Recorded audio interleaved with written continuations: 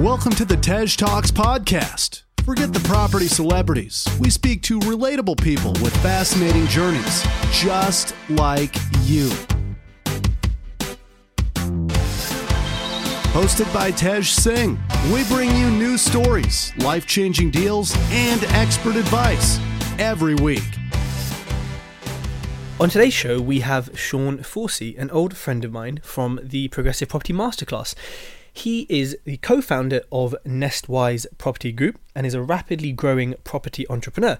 He is based in South Wales in a lovely little, I'd call it a village, being a Londoner, and his company essentially provides service accommodation, management and sourcing, investment, sourcing and refurbishment, hands-off for investors, and also builds their own portfolio. He has lots of tips, and if you follow him on Facebook, you will have seen how quickly he is growing and expanding his business. Sean Forsey, welcome to the Tej Talks podcast. Thanks, Tej. How are you doing? Yeah, I'm good, mate. It's nice to catch up with you and hear your lovely accent again. It's been so long. Thanks very much. Yeah, it's been a little while since we've met up and spoken in person. It has actually. So for everyone listening, me and Sean and his lovely wife Alison met at the masterclass, Progressive Masterclass in, I want to say the end of May. Am I right? Yeah, that sounds about right. Yeah, I'm sure it is. And I walked in, didn't know anyone, kind of usual thing, sat down next to these two, and yeah, we just got on and pretty much spoke every day, and I think we were all in the pub till late after every session. So yeah, we definitely spent quite a bit of time getting to know each other and all of us learning and being shocked at how amazing Wales is for investment. So, for people who don't know your story, and I think a lot of people might do actually, because you're quite active on Facebook, like what were you doing before property? Before property, I was actually a manager. So I've always been into sales, business to business, retail. But the most recent role, I was probably the sales manager for Magnet Kitchens. Okay. And so you've kind of worked in a job for quite a lot of your life, right? What was your sort of defining moment that made you say, you know what, I want to quit this and do my own thing? I think over the years, yeah, like you said, being employed in a job for all these years has kind of taken its toll. And every few years I was changing jobs and not really settling down and being happy in them. So the defining moment for us was we were on holiday in Thailand last November, and I read a great book by Rob Moore called Life Leverage. That inspired me then to kind of look into it more and decide what we wanted to do with the rest of our lives, really. And I'd come towards the end of a renovation project for our own home and loved it so much that that's what we decided to kind of look into and pursue from there, really, starting in about January, I would say. Wow. So that's starting in January this year, right? Yeah, that's right, yeah. I know your own renovation for your house is pretty funky. You've got a TV in the shower, am I right? Almost, yeah. It's in the bathroom, so it's not quite in the shower, but it's in the bathroom. You can lay in the jacuzzi bath and watch the TV next to you. Yeah. I mean, now that is living life, right? So... yeah. It's not bad at all. Yeah, that's pretty cool. And so you started in kind of January, and then what did you kind of start with? How did you get going? So in January, we decided to take some money out of the house that we'd renovated. So without really knowing that we'd done it, we created value in our current property and decided to leverage that money then to buy a second property, which was on the same road. So we bought that property then, and that's where it kind of started and stemmed from that one. And then, so tell me about that first deal. What were the figures in terms of what did you buy it for? What did you refurb it? What was it reval? What does it rent at? Just so everyone can get a picture of kind of how you've really started. Yeah, sure. So it was a great bargain property that we found, again, by accident. So we hadn't been educated at this point. And it was on the market for 41,000, which was extremely cheap in terms of property and certainly seemed like a great bargain for the area. We went and viewed the property and I immediately offered 37 and it was accepted the same day. Wow. I mean, that's a bargain on top of a bargain. So yeah, absolutely. Like, why was it accepted? Like, what was the reason for the seller being so motivated? So it was a probate sale, and the vendor was a relative that was selling it on behalf of the estate, and a sale had just fallen through right at the point of exchange. So they were quite distressed. They wanted rid of the property, rid of the memories, and were just happy to let somebody else have it, as it were, really. So yeah, we were just in the right place at the right time. Absolutely. So it's timing and sort of finding a motivated seller and really, creating a win-win. They wanted out ASAP. You offered what you thought was valuable, and well, it worked. So yeah, absolutely, yeah. And then so you bought that for about 37, and then what was it in a state, or was it kind of habitable? It was habitable, although I wouldn't want to live in it myself. But it was habitable. Yeah. Yeah. It was all right. Yeah, wasn't too bad. And then, did you spend any money refurbishing it? Yeah, absolutely. So it took quite a while for that sale to go through. There were all sorts of small complications. It had never been registered with Land Registry, which happens to about 5% of the properties in the UK. And of course, we picked one of those. So so that was a bit of bad luck to start with. But, it just took longer to overcome. And we then, during the time we were waiting for it to go through legals, we went to our first progressive event. So we learned a few things from the free courses and realised that we could refurbish it and then refinance, which was quite bizarre to us at the time. So I think all in all, we've just come to the end of the refurb on that, and we've spent around about £12,000. Okay, so 37 plus 12 brings us to about 49. My maths is good. Correct. How much is it going to be revalued at? So we've just put in for the refinance now at a figure we've been advised by local agents of 85,000. So that's a pretty big margin you've got there from what you've spent to what the revalue is.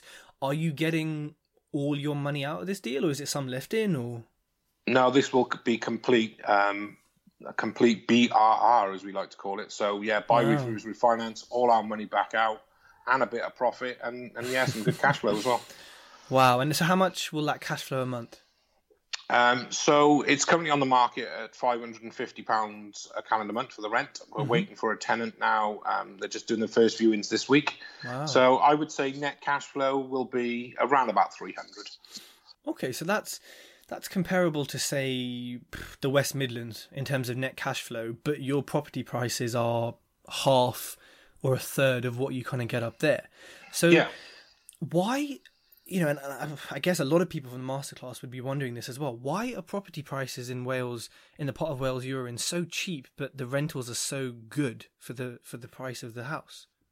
A bit of a mystery to me, really, as to why there's such a disparity, but the rental prices kind of between 400 and 600 on the majority of properties in the area. So that's whether they're, whether you're fortunate enough to pick up one at 40,000 or whether you end up paying about 150,000. You don't really then go over sort of 650 if you're really pushing it on the rentals. So yeah, if you buy cheap, you can rent them just as well if you do a good refurb and have a nice finished product. Yeah. Okay. And whereabouts in Wales are you based? So I actually live in a town called Maesteg. It's just in the county of Bridgend, halfway between Cardiff and Swansea. And what kind of tenants do you expect to get, or have the agent said you usually get in this kind of area? Okay, so we can expect still to get working professional tenants. They tend to be more tradespeople, if you like, or manual workers. But certainly our agent is still providing vetted tenants with guarantors who are working. We will consider LHA tenants, but we don't need to go down that route if we don't want to. Yeah. Okay, that's fair enough. And so, Sean, when we met, you were doing quite a few courses with Progressive. You had different ideas. I've seen you post about a really big serviced accommodation block. Like, when we first start out in property, we're taught kind of have a strategy, focus on one thing, and I guess that goes with any business. What is your sort of current strategy? Okay, so I'm glad you touched on that. So, and we'll come to some other things at the end, but I got caught up in all the shiny new things. So anything that was coming across my lap, I was kind of, I'll look at this, I can package this, I can buy this. And, you kind of jump around from one thing to another. So it took a little while to focus. But we've truly focused now on building our own portfolio of single buy-to-lets. We're also sourcing these for our investors, doing a complete deal package in terms of sourcing, access to power team, the refurb, and then sorting out the letting or the sale at the end of the property. Our second strategy, and this is why Alison is coming on board as well, is going to be serviced accommodation. So we're going to use part of our portfolio, some of the single buy-to-lets we're going to use as serviced accommodation, and we're also focusing on one big serviced accommodation project, which is a new development for us. Okay. And what made you settle on kind of deal packaging, single lets, and serviced accommodation? I just think because buy-to-let was the kind of easy entry level strategy to go after, to cut your teeth, if you like, and learn your craft, learn the refurbs, learn how long things take and how much things cost. It set us up in the best possible way to ensure we knew what we were doing going forward, and we knew what we were doing for our investors. So by us learning buy-to-lets, it then allowed us to confidently source them and get everything done for the investors to give them the best possible package, if you like. Yeah. Don't get me wrong, I'd love to package some HMOs, some commercials and all this thing, but I think they'll just come a bit later. We want to stick to the bread and butter right now. Yeah. And, if someone, met you and said, "Oh, Sean, I love what you're doing. I want to be a deal packager as well." What would be your sort of initial advice to them? I think truly you need to get the education to that level. So you have to get educated in deal packaging. And the reason for this is because there's a lot of things you need to be compliant with. So to ensure that you get full compliance, you're protected, your investors are protected, and then you can confidently go on and, actively seek investment in a professional manner. I think that's really the key to getting a start on it, if you like. I would also say then, picking up with a mentor or someone who's done things before you and really kind of latching on and getting as much information as you possibly can. Okay. And when it comes to finding these deals, I know we touched on it kind of off mic, but it's one of these things which talked about a lot. There's a lot of talk of direct to vendor, using agents, using this. What do you think has been your most successful way of finding deals, whether it's for yourself or for your investors? So far we've done really well with local agents, and the key is to getting out there and speaking with them and meeting them, getting some viewings done, being honest and open about what you're trying to achieve, and making sure they understand the strategies. So that really has been the key to success for us so far. And just get out there and get to meet them. And let's talk about agents in a little bit more detail. They are they're a breed of people that I think new property investors can get kind of scared of, can get kind of wary of, in terms of, are they going to believe me? Are they going to listen to me? Are they going to help me? There's quite a lot of worries that come with it, right? What would be, bits of advice that you could give to new people of how to become good friends with agents and how to build a strong sort of working relationship as well? Okay, so I started out by meeting one local agent. So I went in and had a chat with him, explained exactly what we were doing and what we were trying to achieve. And then how could we help him? What does he struggle with? And are there certain properties that he has difficulty in selling, or certain areas that maybe would work for us? So it would be a win-win for both of us. Yeah. And then, we also then said, well, look, have you got some time to show us around some properties, just to give us some examples, not so much as, going out on an official viewing and making offers on that property, but just to get us used to each other, to spend time chatting out in other properties away from the office, and really understanding that person and about what makes them tick. Do they want really low ball offers? So at least they've got offers. Do they are they scared of the low ball offers and they don't want to put them across to vendors, you know? So just finding out everything you need to know about what that agent is looking to achieve in his role, because obviously he's got targets as well. Mm-hmm. Okay, so really focusing on like building that kind of human connection with people in every aspect of any business really makes a lot of sense, right? Yeah, absolutely. Yeah, you've got to focus on the person and, you know, silly things. I'd probably go in most weeks actually and take in biscuits or cakes and sit down and have a coffee, even if we're not talking about the deals that we've been looking at, but just to say hi and how you're doing and how's everybody else in the office, and am I causing any issues? You know, is there any friction because of the amount of stuff I'm putting through them? Because a lot of our deals are through the same agent. Yeah. So I feel like I'm always emailing them with questions, chasing up for for purchases. So, you know, I just want to make sure that, yeah, you've got the best relationship as people, not just in the business sense, you know? Yeah, no, that's a fantastic tip. And I think it's something we forget when we're kind of in business and working. We're very kind of focused on the work aspect and the business aspect, but you're being very sort of empathetic and you're understanding the situation and just being a human, which, yeah, it definitely works, right? So, talk me through like the latest deal that you've worked on that you've purchased for yourself. We've got one going through right at the minute, so we're about 2 weeks away on that, and it's for a property we're going to use for serviced accommodation. Mm-hmm. And it's another probate property. We've done quite well out of these, to be honest. Yeah. And it was on the market for 70,000, and we've actually been able to secure it at 54,000. Wow. I know, it's a good one. We've got a refurb to do on it, and we're going to spend about, I would say, around about 12,000 on it.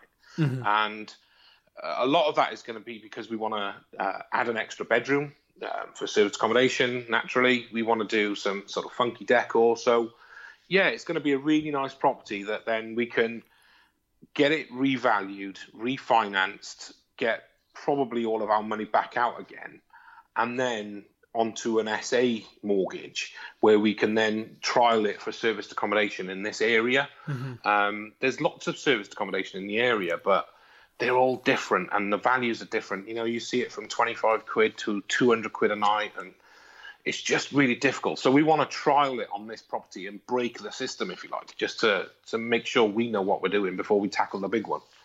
Yeah, no, absolutely. And, you know, when it comes to serviced accommodation, you know, what would you say are, you know, going to be some of the challenges that you'll face in your area in particular with serviced accommodation? Because I know in London and Reading and Heathrow, it's a case of maybe there's so much competition, but in your area, do you see any big challenges coming up? My biggest fear, if you like, in this area is about, is it going to be seasonal or not? Now, our target market is definitely holiday makers, mm-hmm. and people for short lets that are staying for use of the outdoor adventure sort of aspect of the area that we've picked it in, if you like. Mm-hmm. So yes, we may pick up some corporate lets, but generally it's the you know, short stay typical holiday maker that we're looking at. So how seasonal is that going to be? Now, if we were, you know, by a beach and we were looking at something like that, you'd think, yeah, you're only going to get accommodation in the summer, but this is in the forest and the mountains. So outdoor adventure sports and mountain biking and stuff like that is pretty much all year round. I can imagine it being quieter in the winter months, but I'm kind of waiting to see how that pans out in terms of the occupancy spread over the year, you know? Absolutely.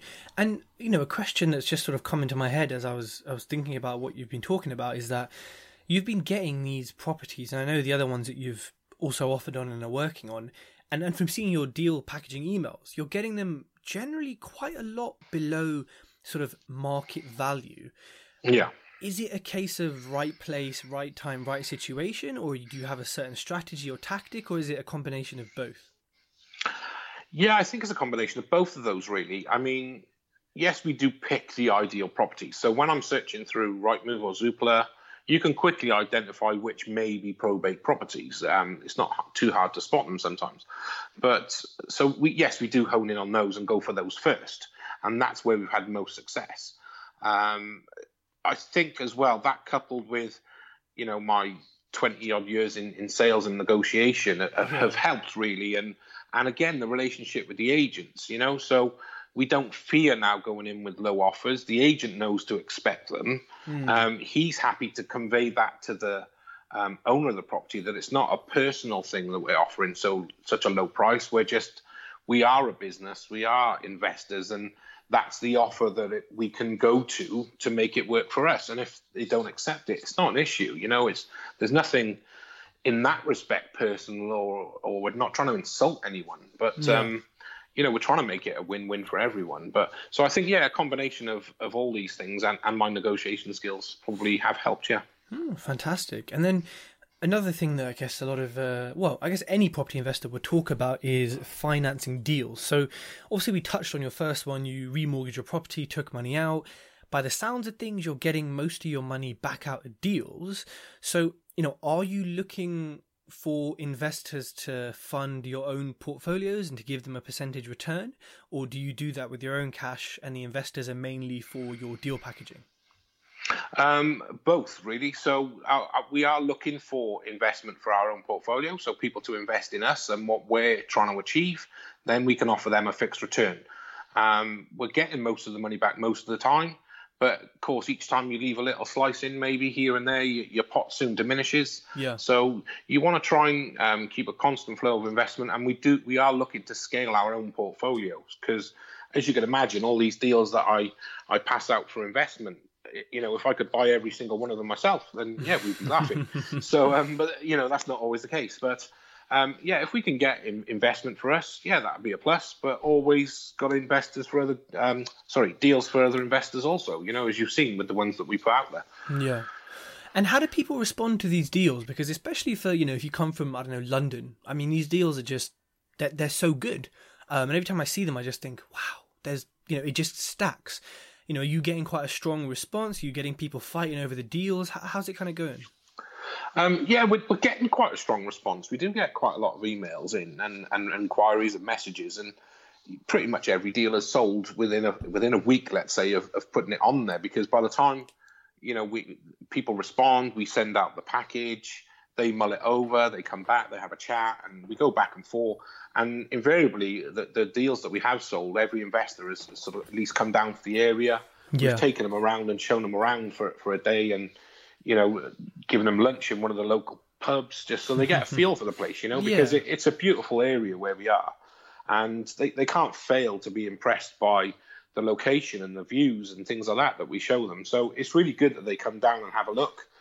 They're bowled over by it then. When they see that location, coupled with the house prices, coupled with the demand and what we do. So I always take them to see one of the properties that we're refurbing.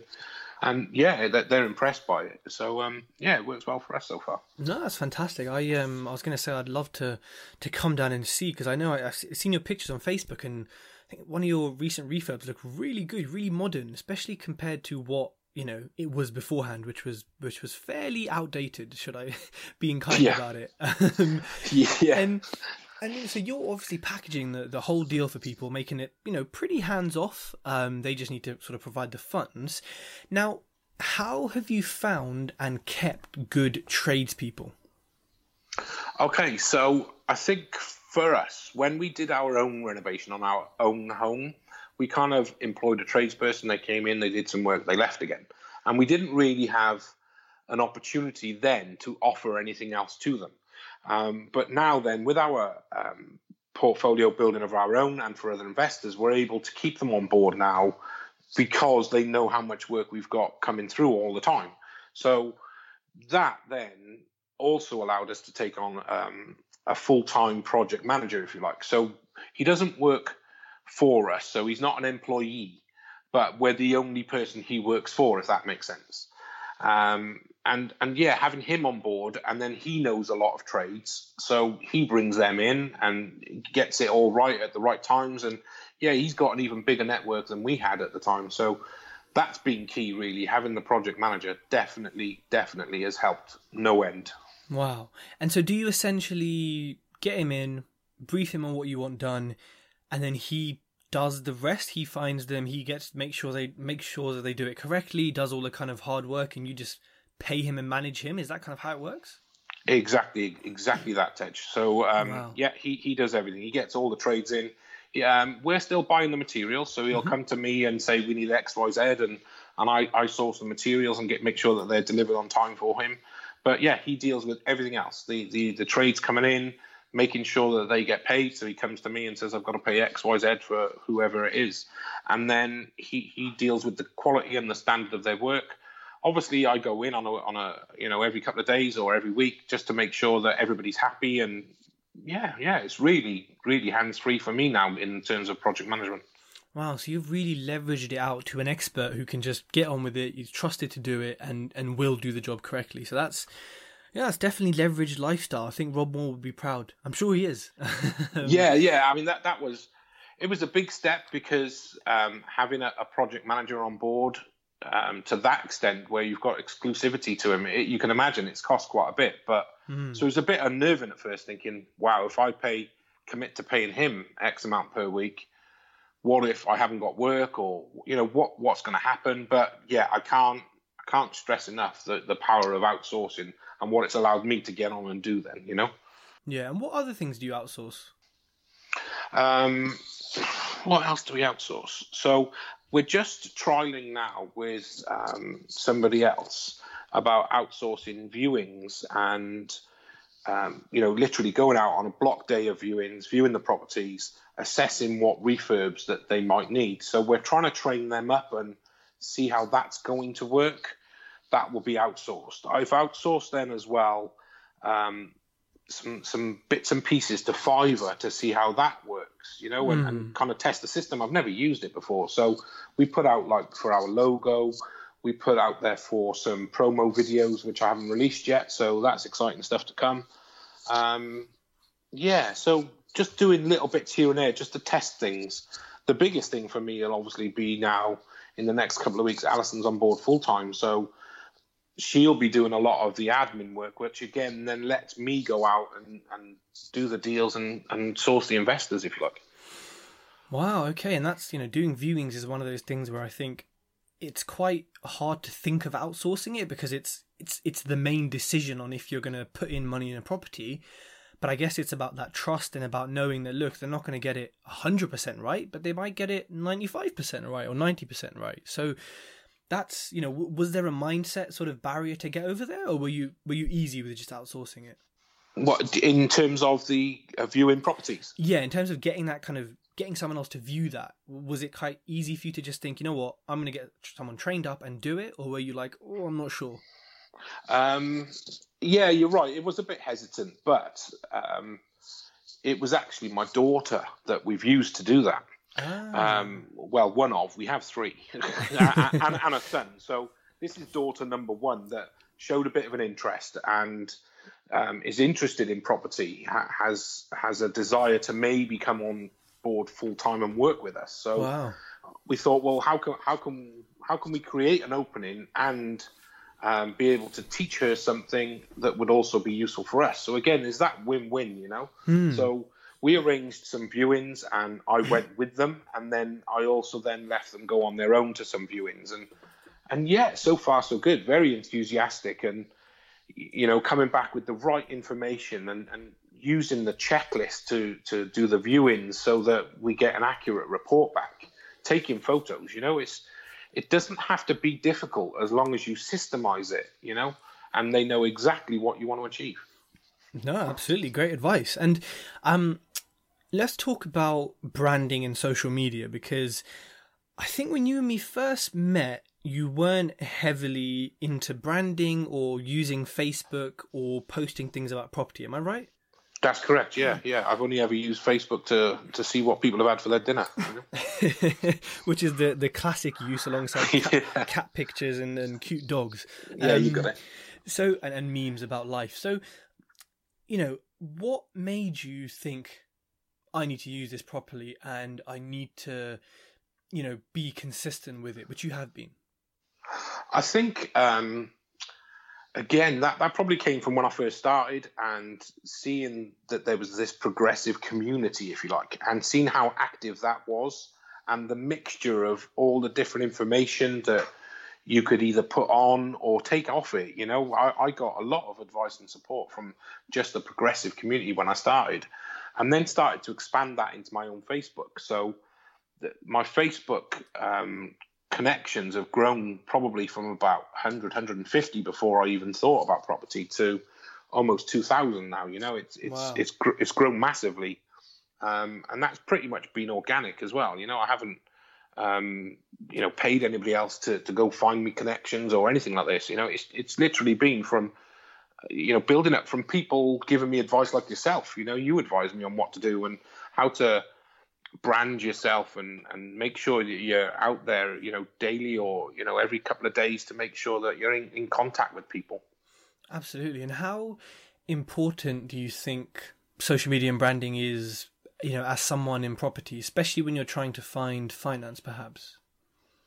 Well, it's a great example to say that so far the only method I'm using is via Facebook, and that's where I've found the investors I've got so far. So I haven't gone out there to networking meetings or progressive events or anywhere else. All my deals have come via Facebook. Now, whether that's through the progressive community or other kind of property groups and pages on Facebook that I've got them, but they've all come via that portal, really. Wow. And something that a lot of people ask and get stuck on, and I think you and me might have discussed this as well, is what do I post? What do I talk about? So how do you generate content and decide what to talk about? I did struggle at first. I was like, well, what am I supposed to say? And sometimes you get caught up in putting all the positive things. So I did this and I won this and I bought this and it's all going well. Yeah. And then you kind of think and realize that people want to hear the whole story and get some advice on when you may have gone wrong so that they don't. And, some tips and some little bits of nugget information that that you think others may not, so the content now comes quite easy in terms of, right, what are my top 10 tips for this, what were my worst failures, and just all these little bits of information have really helped a lot of people. And one little trick I learned, and this is a little tip for anyone else out there that's struggling with content, is post a question even if you know the answer to the question. Mm-hmm. So what that does then is obviously spurs conversation on, and all different things come up in that conversation. So you get a lot of different points of view. If you thought you already know the answer, you might even change your opinion then by everybody else's answers. And of course, that helps a bigger number of people, and it gets more notice than me just stating one fact. That is a very, very good point.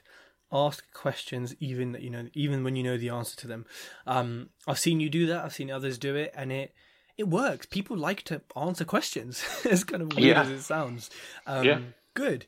And in terms of the investors you've got from Facebook alone, have they bought in enough that it's made the time you've put in on Facebook worth it? Yeah, absolutely. They definitely have. So I've sold all the deals that I've wanted to sell. I've sold via Facebook. So I've got my sourcing fee, my project management fees out of that, and all the investors I've dealt with so far have then also said that they'd be coming back for repeat business. So, yeah, time invested versus the income from it, have been brilliant. Wow.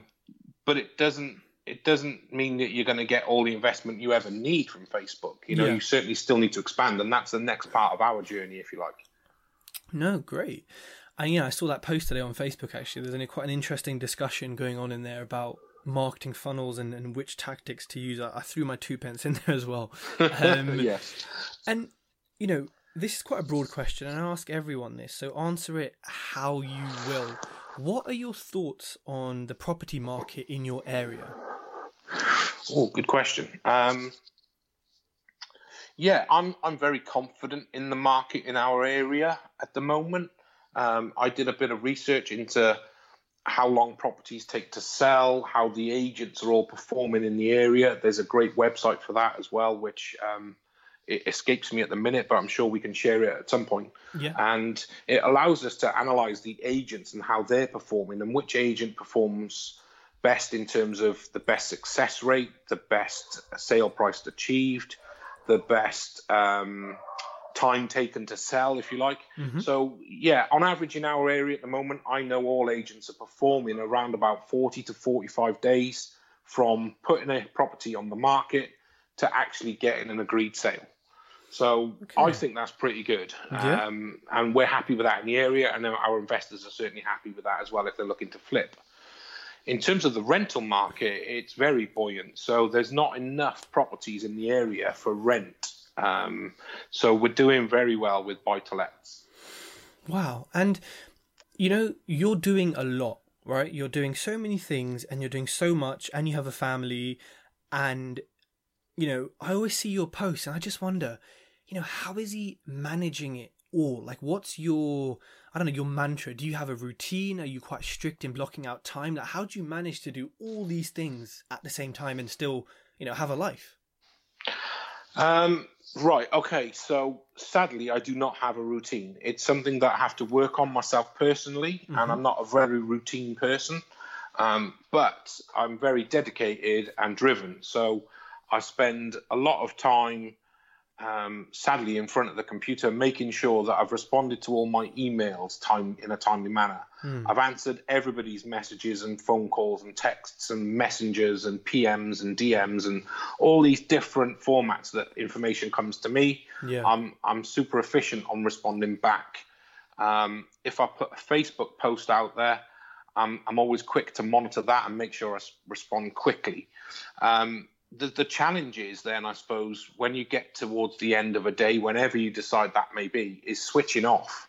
So from a work point of view, you know, we've all tried to get into this to get rid of the JOB. You've got to be careful not to turn it into a JOB. So you've got to work hard to start with, and you've got to set all this up, and you've really got to be driven in terms of, you know, getting everything ready to succeed, if you like. And then at some point the scales will tip and you'll start getting more and more of your time back.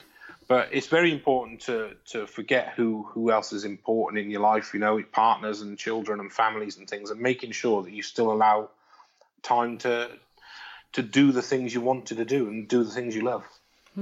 Great. And I saw a post in the Progressive Community today from our mutual friend Josh, and it was about you quitting your job. Now, yeah. Just briefly talk me through, because when we met, I remember you had a date in mind, but then I feel like you quit it a lot earlier than planned. That's correct, yeah. So the date I had in mind was actually the 17th of August, which is literally just past last Friday. What happened was I wanted to go 100 mile an hour in the property journey to set things up as quickly as possible.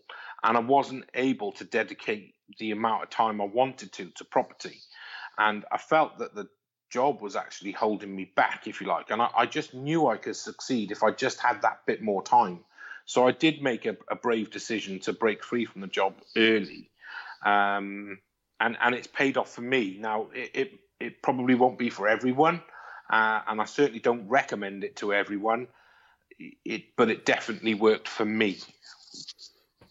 Okay, well, congratulations. It's no easy feat quitting your job, especially a lot earlier than you thought. But I guess you came to a point where it was a tipping point. It was either stay in the job, do it really slowly, maybe not do as well, or just get rid of the job, jump straight in, you know, and succeed essentially, right? Yeah, because, you know, when the day I came out of the job, I knew I had to succeed. You know, you're under even more pressure and you're even more driven then because, you know, that's what's going to pay the bills. So, yes, it does push you. So if anyone's kind of thinking, shall I, shan't I, then think about if you do, it will make you go and work harder and allow you to do more things. So you will get to success quite quickly if you've got the time. But yeah, you know, like I said, there's no right or wrong answer as to when you shouldn't leave a job, but just give it some thought. And on that note of leaving a job, sort of since you've left or since you've started in property, have the deals that you've done and the sort of deals you've packaged, have they allowed you to have some form of income that could be considered financial freedom, or are you still working your way there? Let's see. So the income I've had from the deals that I've sold. So let's focus on that bit. So the deal sourcing element of the business, the income I've had from that has paid more than my salary would have so far. Okay. So my salary wasn't huge, but that has covered my salary, if you like, and a little bit more. So we're okay on that front in terms of monthly cash flow. Yeah. But what it's also enabled me to do then is to secure a further 2 properties with investment, which will then, once refinanced and given the investors money back, will also have me equity in those 2 properties. And that will amount to maybe about, let's just say 40,000 as a rough idea. So would I have had that otherwise? No, I wouldn't. So am I better off? Yes, I am, because I've got 2 properties with £40,000 worth of equity in. That will also then give monthly cash flow from one, and from the other we're going to use the serviced accommodation. So we don't know what that income is going to look like yet, but am I better off? Yeah, I am. Of course I'm better off already. Yeah. Good. Fantastic. I'd love to hear that. Property has changed your life, and it's continuing to do so, right? So good decision to quit your job, eh? Yeah. So, Sean, unfortunately, this brings us to the last part of the show. This is the quickfire round. So, I'm going to ask you 3 questions, and I want 3 sort of quick and short answers for each. So, it's a 3x3. You ready? Okay. Yeah, go for it. So, what are the 3 biggest mistakes that you've made on your property journey? Okay, so this is quite easy because I've thought about them a lot and tried to change it. So, number 1, I didn't focus quick enough. I didn't focus on what I wanted to achieve, what properties to go after. So that's number 1, didn't focus. Number 2, I would say it was not having the routine. So we spoke about this already, but I kind of didn't have a structure to my day. So no routine to follow. That was number 2. My third one was I probably didn't get out there and network early on enough to allow me to scale quicker with investment. So yes, we've been successful so far, but I should have done a bit more networking to scale up quicker. Okay. And then, kind of similarly to that, what would be your top 3 tips for new property investors? Top 3 tips, right. Start something straight away. So get out there, do something, get started, especially with estate agents. Speak to them early on, get an understanding. Get out there, start something. Number 2, I would say leverage others, whether it be for time, for money, for expertise, whatever that may be, and outsource as soon as possible, even before you think you need it. Number 3, get a routine, because I didn't. Okay, fantastic. And then a more personal one, what are your top 3 goals for the future? Short-term, mid-term, long-term, whatever you want to go with. I think our first 3 goals that we're looking at the moment is trying to systemize and make it as hands-free as possible in certain areas of the business, so it will allow me to go out and find further investors. The second part is probably what everybody's looking for, and that's financial freedom. Alison's given up her job, and she's sort of out of that in about 3 weeks. So we want to make sure then that we add a little bit more of our monthly cash flow to make us financially free, if you like. Our third one then, my goal is to actually mentor others. And I toyed with it. It was, do I want to coach? Do I want to mentor? Do I want to train? What do I want to do? And I come to the conclusion it's actually to mentor. Okay, cool. Well, look, Sean, I think this has been a great chat. I've learned a lot, and it's good to kind of speak to you again and understand your story and see how quickly you've progressed from, sort of the bunch of education classes you were doing and courses to selling deals and, selling enough to live off and being quite, I'd say you're quite well known in your area with the right people, i.e. agents and tradesmen. So well done on your progress. It's fantastic. Yeah, thanks, Tej. Yeah, we've really enjoyed the journey so far, and I can't recommend it enough to anyone thinking of getting into property. Amazing. Well, Sean, thank you so much for your time. I know you're running at 100 miles an hour at the moment, so I'll let you get back, and yeah, hopefully we'll speak soon. Yeah, definitely, Tej. No doubt we'll catch up at some point very soon. Perfect. If you like this podcast, connect with Tej on Facebook, LinkedIn, and YouTube for more great content.